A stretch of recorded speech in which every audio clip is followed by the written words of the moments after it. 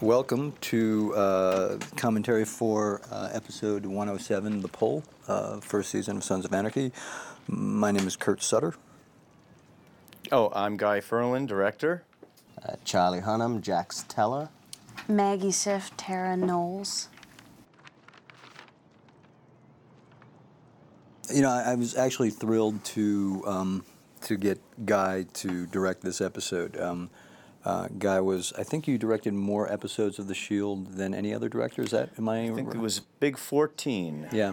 And had done a lot of the bigger Shield episodes and a lot of the ones that dealt with some more of the sensitive nature and the intricacies of character, and was thrilled to know that he was going to be helming this episode, which to me was probably one of the most pivotal episodes, if not this season, maybe in the series in terms of Jax and Tara's relationship. Ad revenue from our website. Yeah.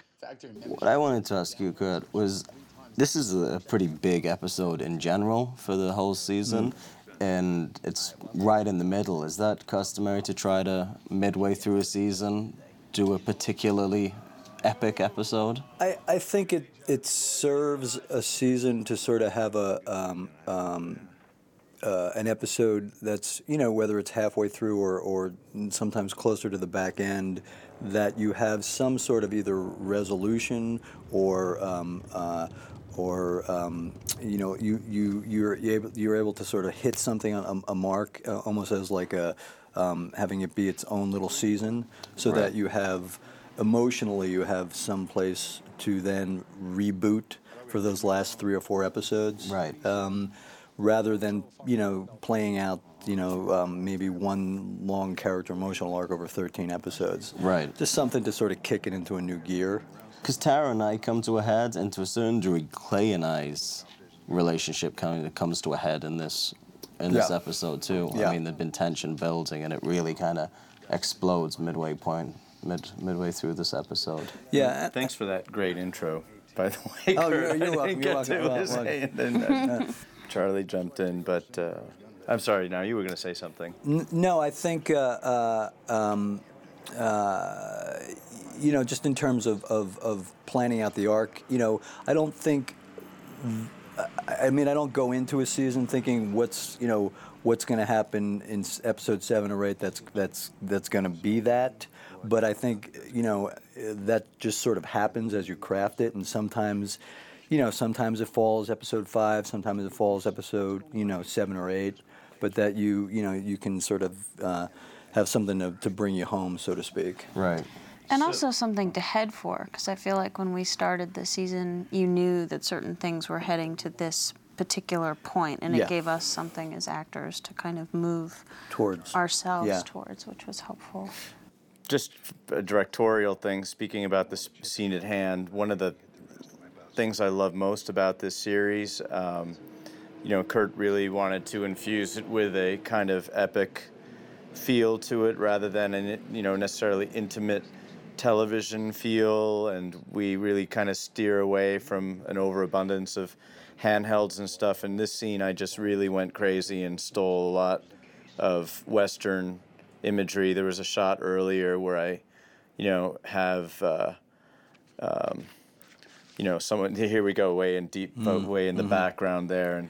And you don't get a lot of opportunities like this. This is basically a rip-off of Sergio Leone, this scene. and there's no discouragement for any of that shameless stuff. It really is just, there's a mythological element to these characters, and, fortunately this series gets to, keep that going visually. Yeah, no, it's definitely, the whole modern-day Western component we definitely try to play out,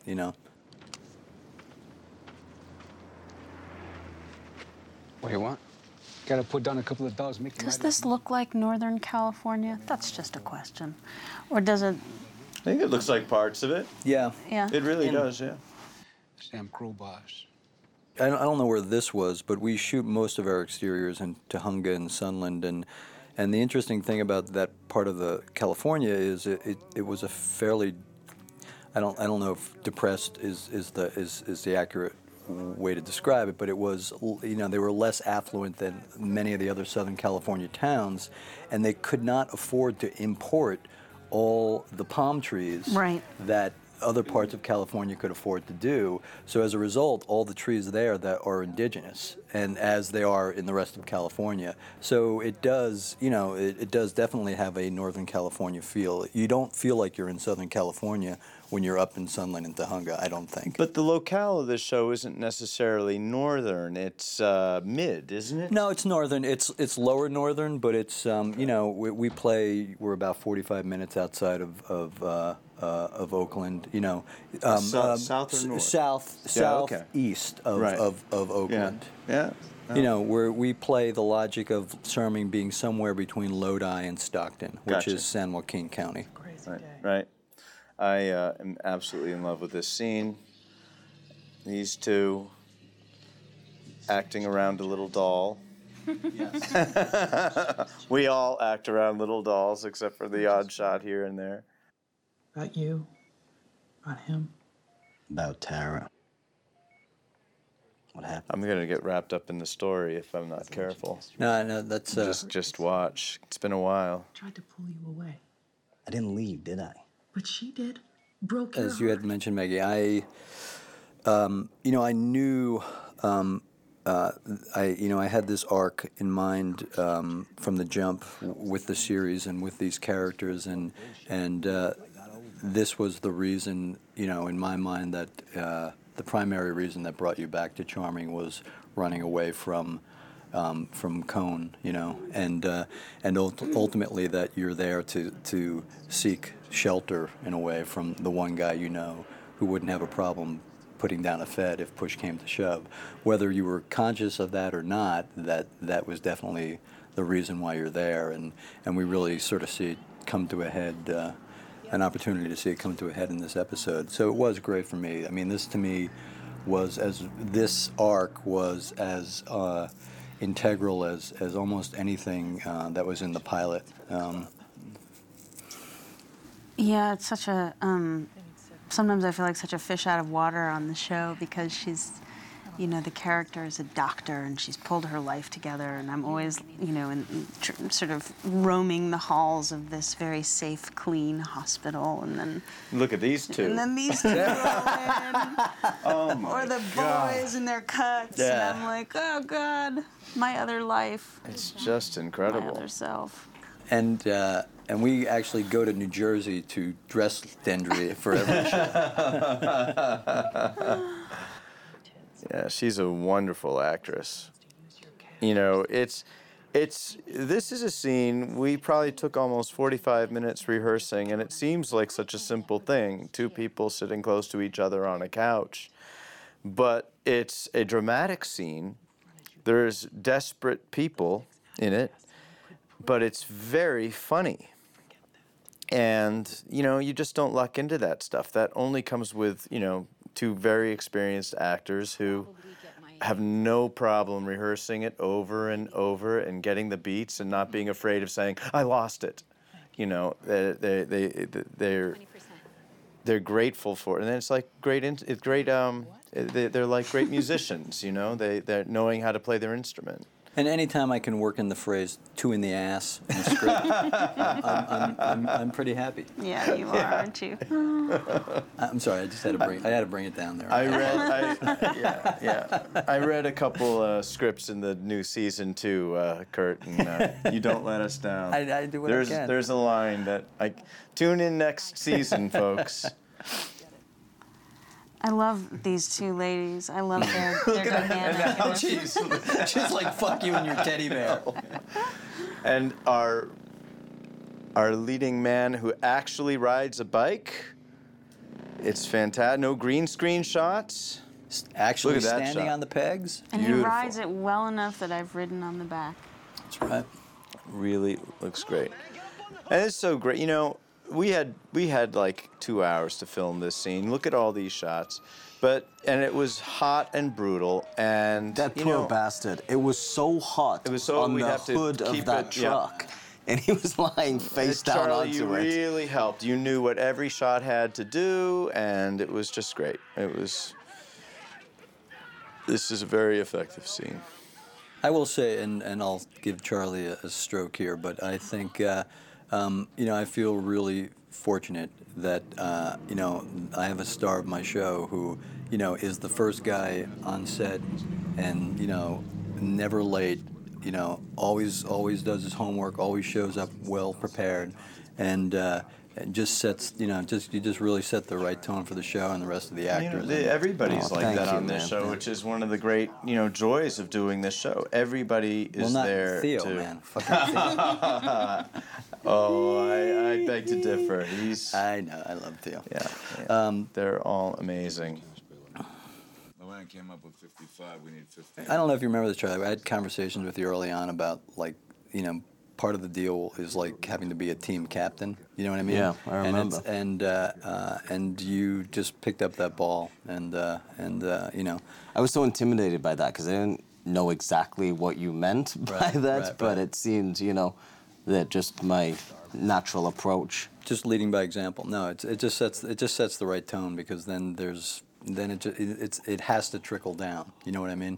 And, well, and the truth is that Charlie knows the name of every crew person and every extra, and everybody wants to talk to Charlie, and he does. You sit and you talk to everybody, and you don't just, you know, you don't do it to be kind. You really engage everybody. I wish we had more scenes with this guy, not to change the subject, but this is a very good actor here. That's the guy that was laying on the hood. He right? was the guy laying on the hood, and he really, he's good.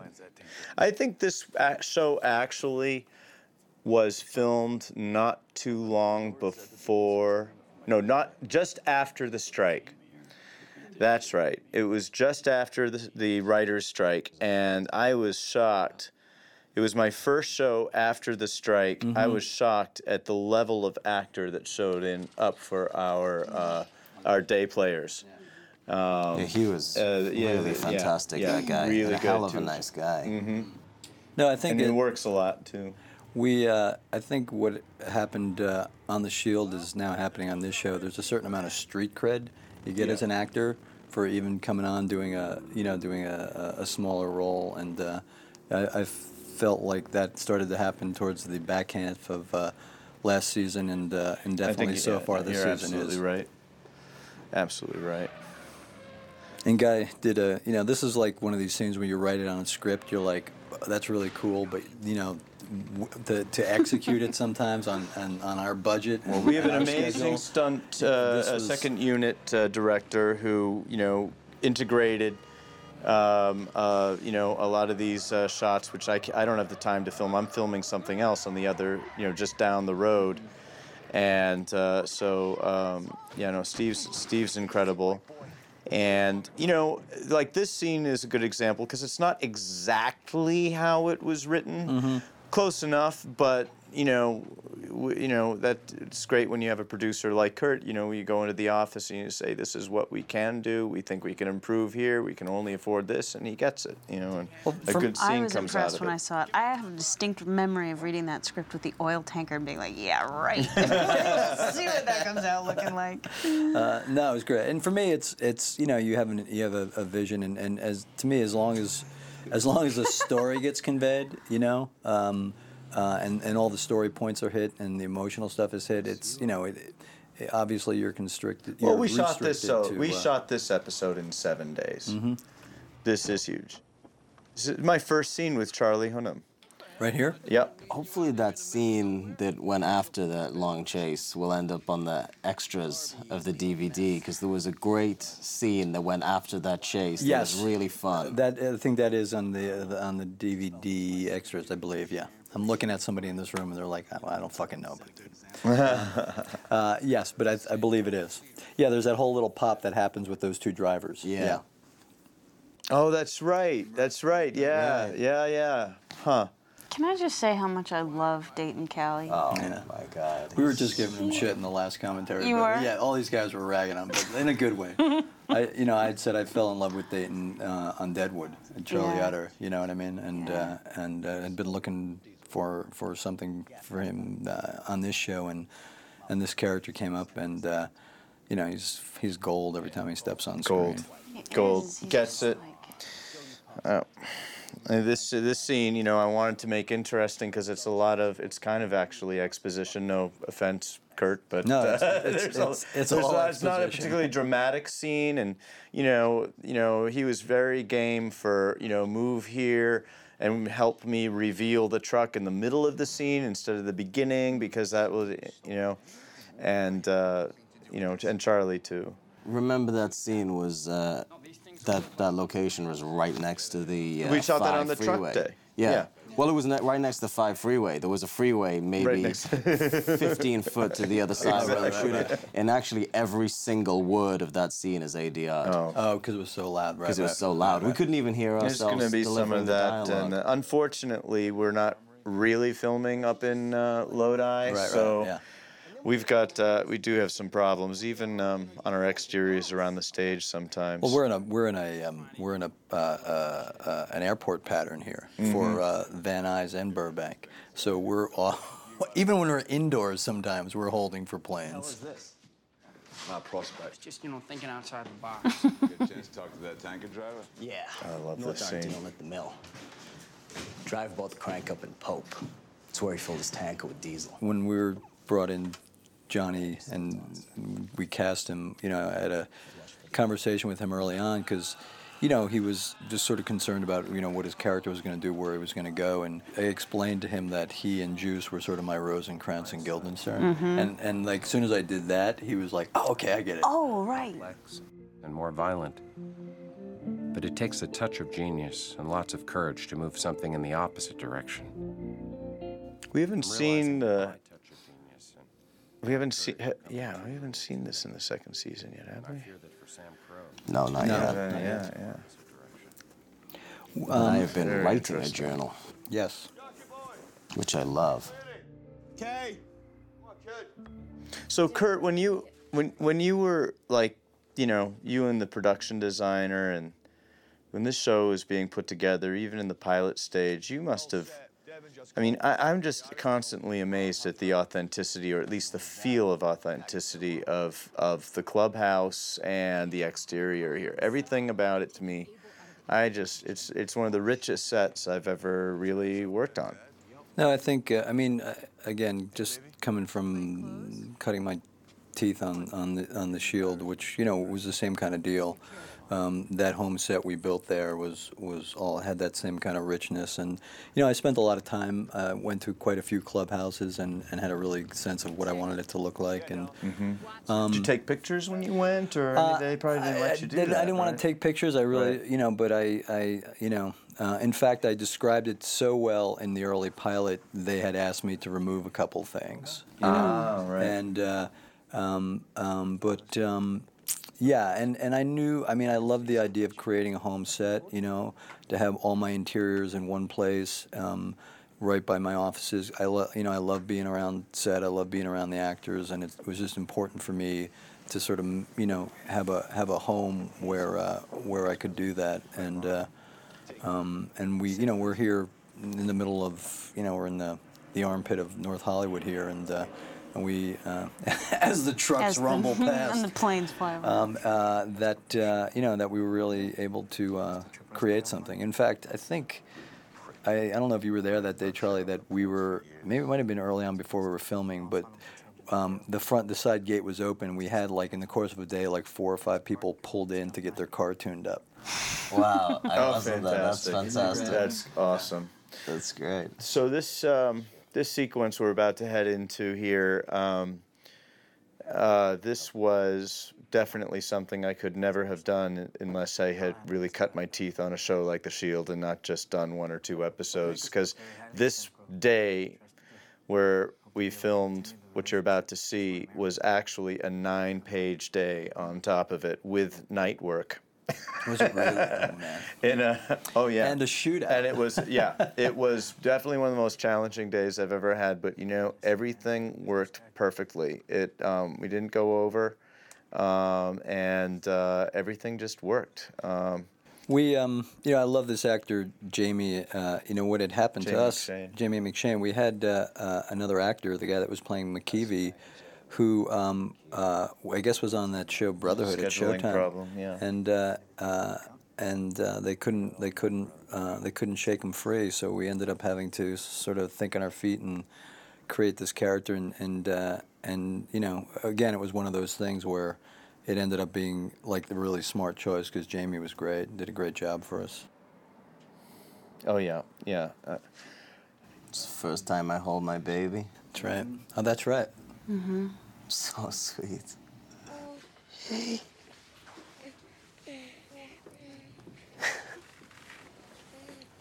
She's a little girl, right? Yeah. I was gonna say, is it okay to reveal the fact that all of our Abels are little little girl girls. babies? I was commenting about how they've changed so much on season 2, but I won't go into that again. I still owe a baby shot for the episode I just filmed, and I'm worried that baby's going to change so much in the 3 weeks that. The new twins are great. The new babies are great. Oh, They're great! Yeah, they're great. great. Oh, Yeah, fantastic! Very mellow. Oh yeah. Oh, I love these people. That's a great cut from the innocent baby to a kick to the face on the TV. Absolutely. Absolutely. Who was your editor on this? Was it This is Jordan. Jordan? Yeah. I got to say, one of my favorite. You know, I have this. I'm Austrian and Norwegian. I don't think I have any Irish in me, but I just have this affinity for Irish culture and Celtic culture, and I've had a couple other projects where I was trying to do, and to be able to work this component into the show is really exciting for me. It really feels right. Yeah. Too. There we go. I love that Tig doing his job without even thinking. You know. Yeah. Mm-hmm.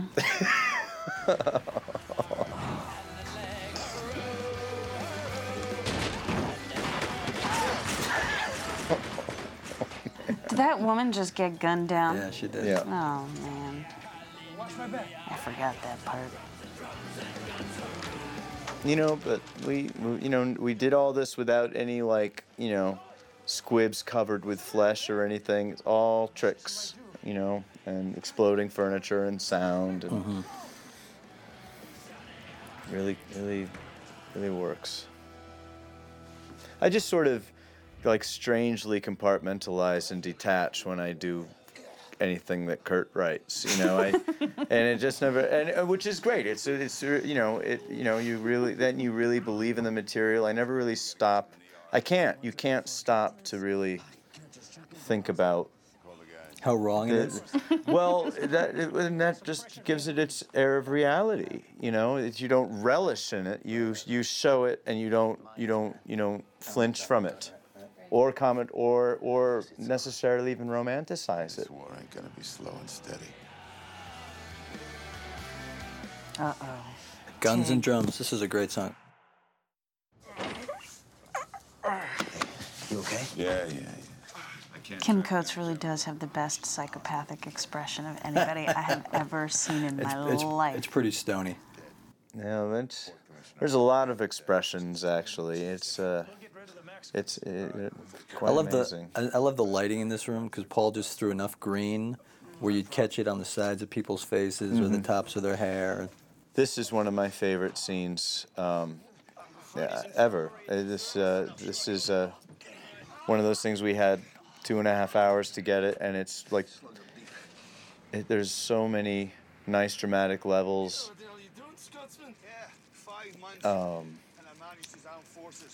Charlie and Ron really begin I guess this is the beginning of the challenge. Mm-hmm. I don't know. How would Alvarez know about the Irish? Derby, man. It was Derby. The Nords and the Mayans had joined forces. I saw it happening weeks ago when we blew up that warehouse. I told you we should have handled it then. This is Bloody Sunday, brother. We're gonna call in all the sons, all of them. Just so simple. Avalanche now. Tig's right. Right out of Shakespeare, this scene. Need bodies, need guns. You with us here? We're not ready for war. We got no cash. We got no weapons surplus. Not to mention ATF still You can always find cash and weapons. The question is, are you with us here? you give us a minute? Yeah.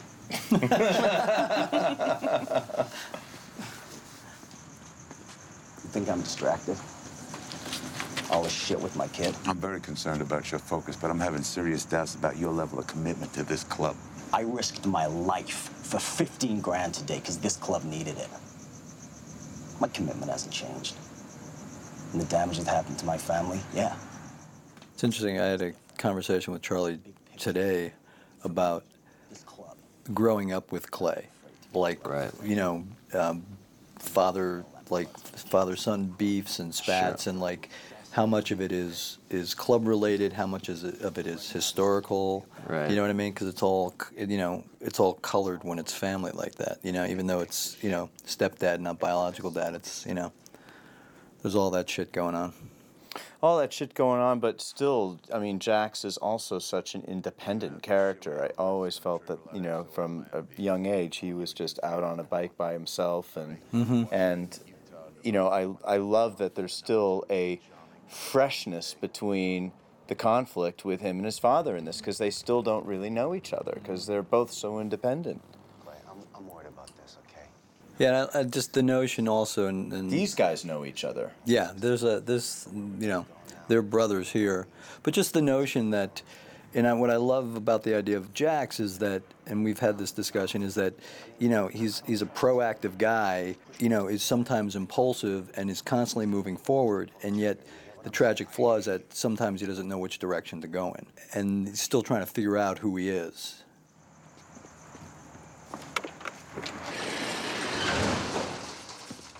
Slugging his arse may have hit an artery. It's probably the only thing that's slowing down the blood loss. The only way we're going to save this guy. And I just thought it was interesting that we made Chibs the guy that had, medical knowledge. I know, it's so great. It was, I guess, he was court-martialed after 5 months. So. What happened? Mm-hmm. Ask him.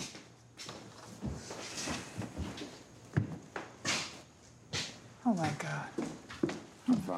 And it's also just, as a director, you get a lot of jobs where you're filming characters who are married, and you never believe in a million years that these people have any chemistry at all. These two. Sorry, Kurt. No. They've got something. There's something so beautiful between these two. No matter how bad they are in some circumstances in their life, I absolutely love this couple. I always, that was the thing for me, is like, I really wanted, a couple that as dysfunctional as the world was, and as maybe as dangerous as the relationship was, that ultimately they loved each other and were attracted to each other. And, it wasn't Carmela and Tony, it was really this couple that adored each other. And that, it got complicated, it got messy, and they fight, but ultimately, that showing that love was really important. Mm-hmm. And we got and there was great chemistry between those two. Motherfucker. Yeah, of course. Whatever you have's fine. Now we're getting into an area of this episode, which this episode has a lot of intrigue in the first half, and then suddenly it completely switches gears, which I've never seen anything like before, and really loved being a part of. When I heard you were back in town, I ran the scenario of how this would work. You and me. What it look like? I liked the idea of having the episode steamrolling in one direction with a whole set of things, and then throwing in, it's really the whole third act. Suddenly the third act, this thing shows up that snaps everybody's head in the other direction. And, it was a risk. It was either going to fail miserably and feel completely bifurcated, or it was going to work. I run into people and, talk about the series, and I'm like, do you ever, do you remember the scene where, and everyone who's seen the series remembers this. Right. The thing as an actor that was so exciting about it was, you describe it as an act, and Jay Carnes and I, who are both from the theater, I think there was something so exciting about being able to stretch out over a really, really long scene that we shot all in one day, and it was really compressed and sort of psychologically intense. And we felt, I mean, as uncomfortable as it was, and it was, we felt strangely at home in sort of making it, like doing the work of making it. We made sure that we had 6 hours set aside to do this scene, the scene that's coming in after the act break. At least 2 hours of that was spent on rehearsal. And we had had many meetings before we started the scene, you know, with Maggie especially, to talk about, you know, just technical things and what we expected her to do and, you know, what she expected us to do. And I think that time I knew from the first day I read the script, that's the first thing I talked to Kevin Kreiman about. Like, I don't care what the schedule is, we're not filming this scene in 2 hours. It's impossible to do well. And, you know, I think we see here 2 actors who, you know, because the scene's long and we found ways of filming very long takes, they really lose themselves in it. And you don't get to do that much. You know, and I was obviously a big fan of Jay's, and really thought of him for this character from the jump. And What I always, does you know, that say? I always had this pitch for Dutch, his character on The Shield, was that the last episode of the show, we were going to go in Dutch's basement and find it full of like bodies and find all out, the victims from the show. Yeah, and find out he was essentially this crazed serial killer. That was my pitch. That never made it. But so when I had an opportunity to actually do that with him, it was a lot of fun. And he's such a sweet man. And he just sunk his teeth into this. I mean, he's somebody who's completely aware of his persona and runs with it. And okay, so I'm going to be a psycho? Great. I'm going to be a Jay Karn psycho. And the thing that made the character so incredibly scary was how, you know, reasonable and just wounded and that's Jay. Logical that Jay was, you know. That's the libertarian in him. I know. But it was so interesting in this scene to feel all of that kind of benign affect become so intensely threatening. What I loved, what Maggie was doing through this from the beginning, you know, first she's made to sit down on this bed, and you can tell how scared she is, but very quickly you can see this character say, okay, I'm going to engage, I'm going to be strong, and I'm going to think. And there's, you know, the scene gets really intense, and it would be so easy to just completely go into the, you know, the frantic, and it's just electric. Well, that was the challenge of it, was sort of like really getting to the bottom of what you do when you know when you could die any minute. When you want to survive. You know, when everything depends on staying calm and. Because clearly this guy is gone. He's just. And that's actually a real cut on his nose, isn't it, Charlie? Isn't that from? Didn't we really fuck him up? Yeah, we did. I didn't, but yeah, I did. It was in this scene, the episode before this. We in this sequence where I rumble with him in Floyd's barbershop. We screwed up the choreography a little bit, and he ended up going face first into the wall. Jay Karn, who I will say is an editor's nightmare, because he's the guy who never does the same thing on any take. Right.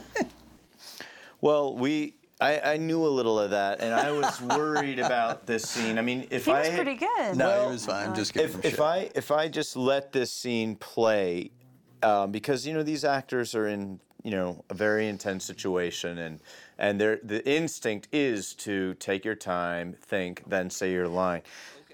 The edited version, we didn't take any lines out, but we took a lot of air out, and still it fills up an act. So I was very careful to, make sure that we had ways around to shorten it without taking any of the beats out. I had an abortion at 6 weeks. It was never a baby. And matching really plays into that too. There's so much for an actor. I'm amazed that these people can remember their lines for something so long, let alone, what hand were they leaning on? It was funny, Jay and I were talking about how strangely comfortable it was, and I think it's because think because we both started out in the theater, we're really used to working with longer psychological arcs and, you know, having more language and kind of, and because we got to rehearse it in the way that we did, something about the way it was laid in, it became very easy to duplicate the technical things so that we were free to play with the psychological element. But still, we only had 6 hours, and it's remarkable. And I'm just amazed that that we were able, that the ending, Williams people actually let us use this song. That's right. I know. I was like, really? God bless them. Oh. Let me give you that gift.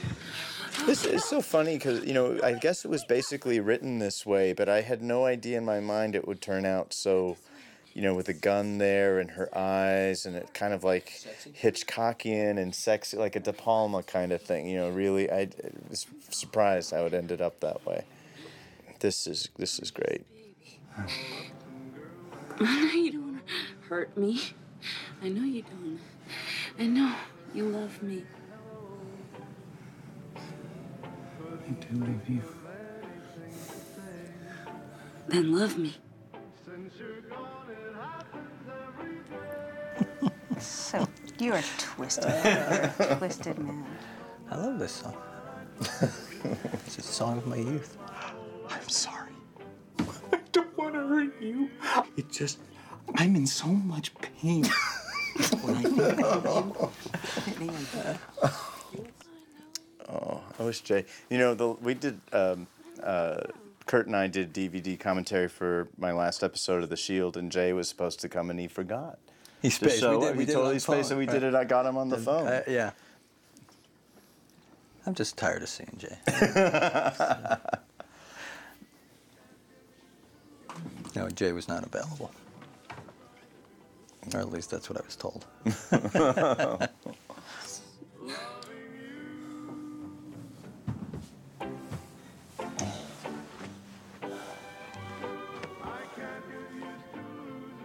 love you so much.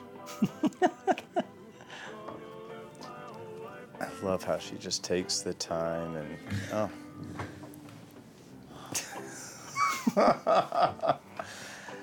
you know, Maggie's she's incredible. Scary too, a little bit. Right? Is this hard to watch? You could. Oh, it's a little hard to watch, yeah. No, that she's just so. She can do this. Incredible. I think it's one of those things as an actor, you're like, it's always a little surprising. We're just surprised you have in you sometimes. I mean, call an ambulance. I'll bleed out. Tara, I'm sorry. Don't let me die. He's the only one who ever calls me Tara. And everyone, it's actually Tara, but at that point it's like, okay. Well, he calls me Tartar. Tartar. Tartar.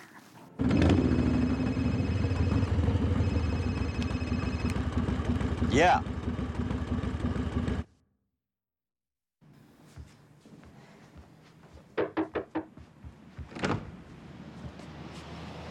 Shit. I couldn't stop him. I tried to talk to him. Okay, it's all right. Where is he?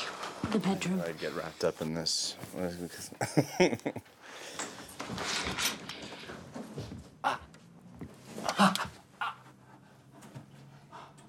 Oh, shit. You stupid bitch. I didn't know what to do. I shot him, Jack. I had to. What do I do? And you know, poor Maggie's like, we did that last scene in like 6 hours, and then we still had scenes like this. For a whole day, you were like on. We shot this on a different day, right? Did we shoot it on a Yeah, we shot it on a separate okay. day, but to have to get back to that place. That was Jesus. hard. Yeah. It was hard to get back there. Yeah. Do this. You pathetic whore! Please. Once a biker slut, always a. That would be an example of some of that impulsive, you know, probably not making the wisest choice. This little beat right here when he exhales like that. Watch this. That's so real to me. Both of you right here.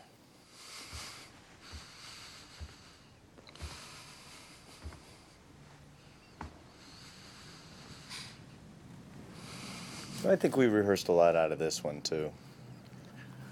I got flack a little bit quite a bit for the scene that follows here. You know, the idea of this being some sort of foreplay. But that's another. Flack before we filmed it, or no, just as a result of it, like, you know, whether was it gratuitous, was it, you know? But this is one of those scenes that I literally saw as I was writing the pilot, and the idea that these guys have not connected physically the way they used to, and to actually have that moment happen, and at this point where they're both incredibly vulnerable, I don't know, in my mind made perfect sense.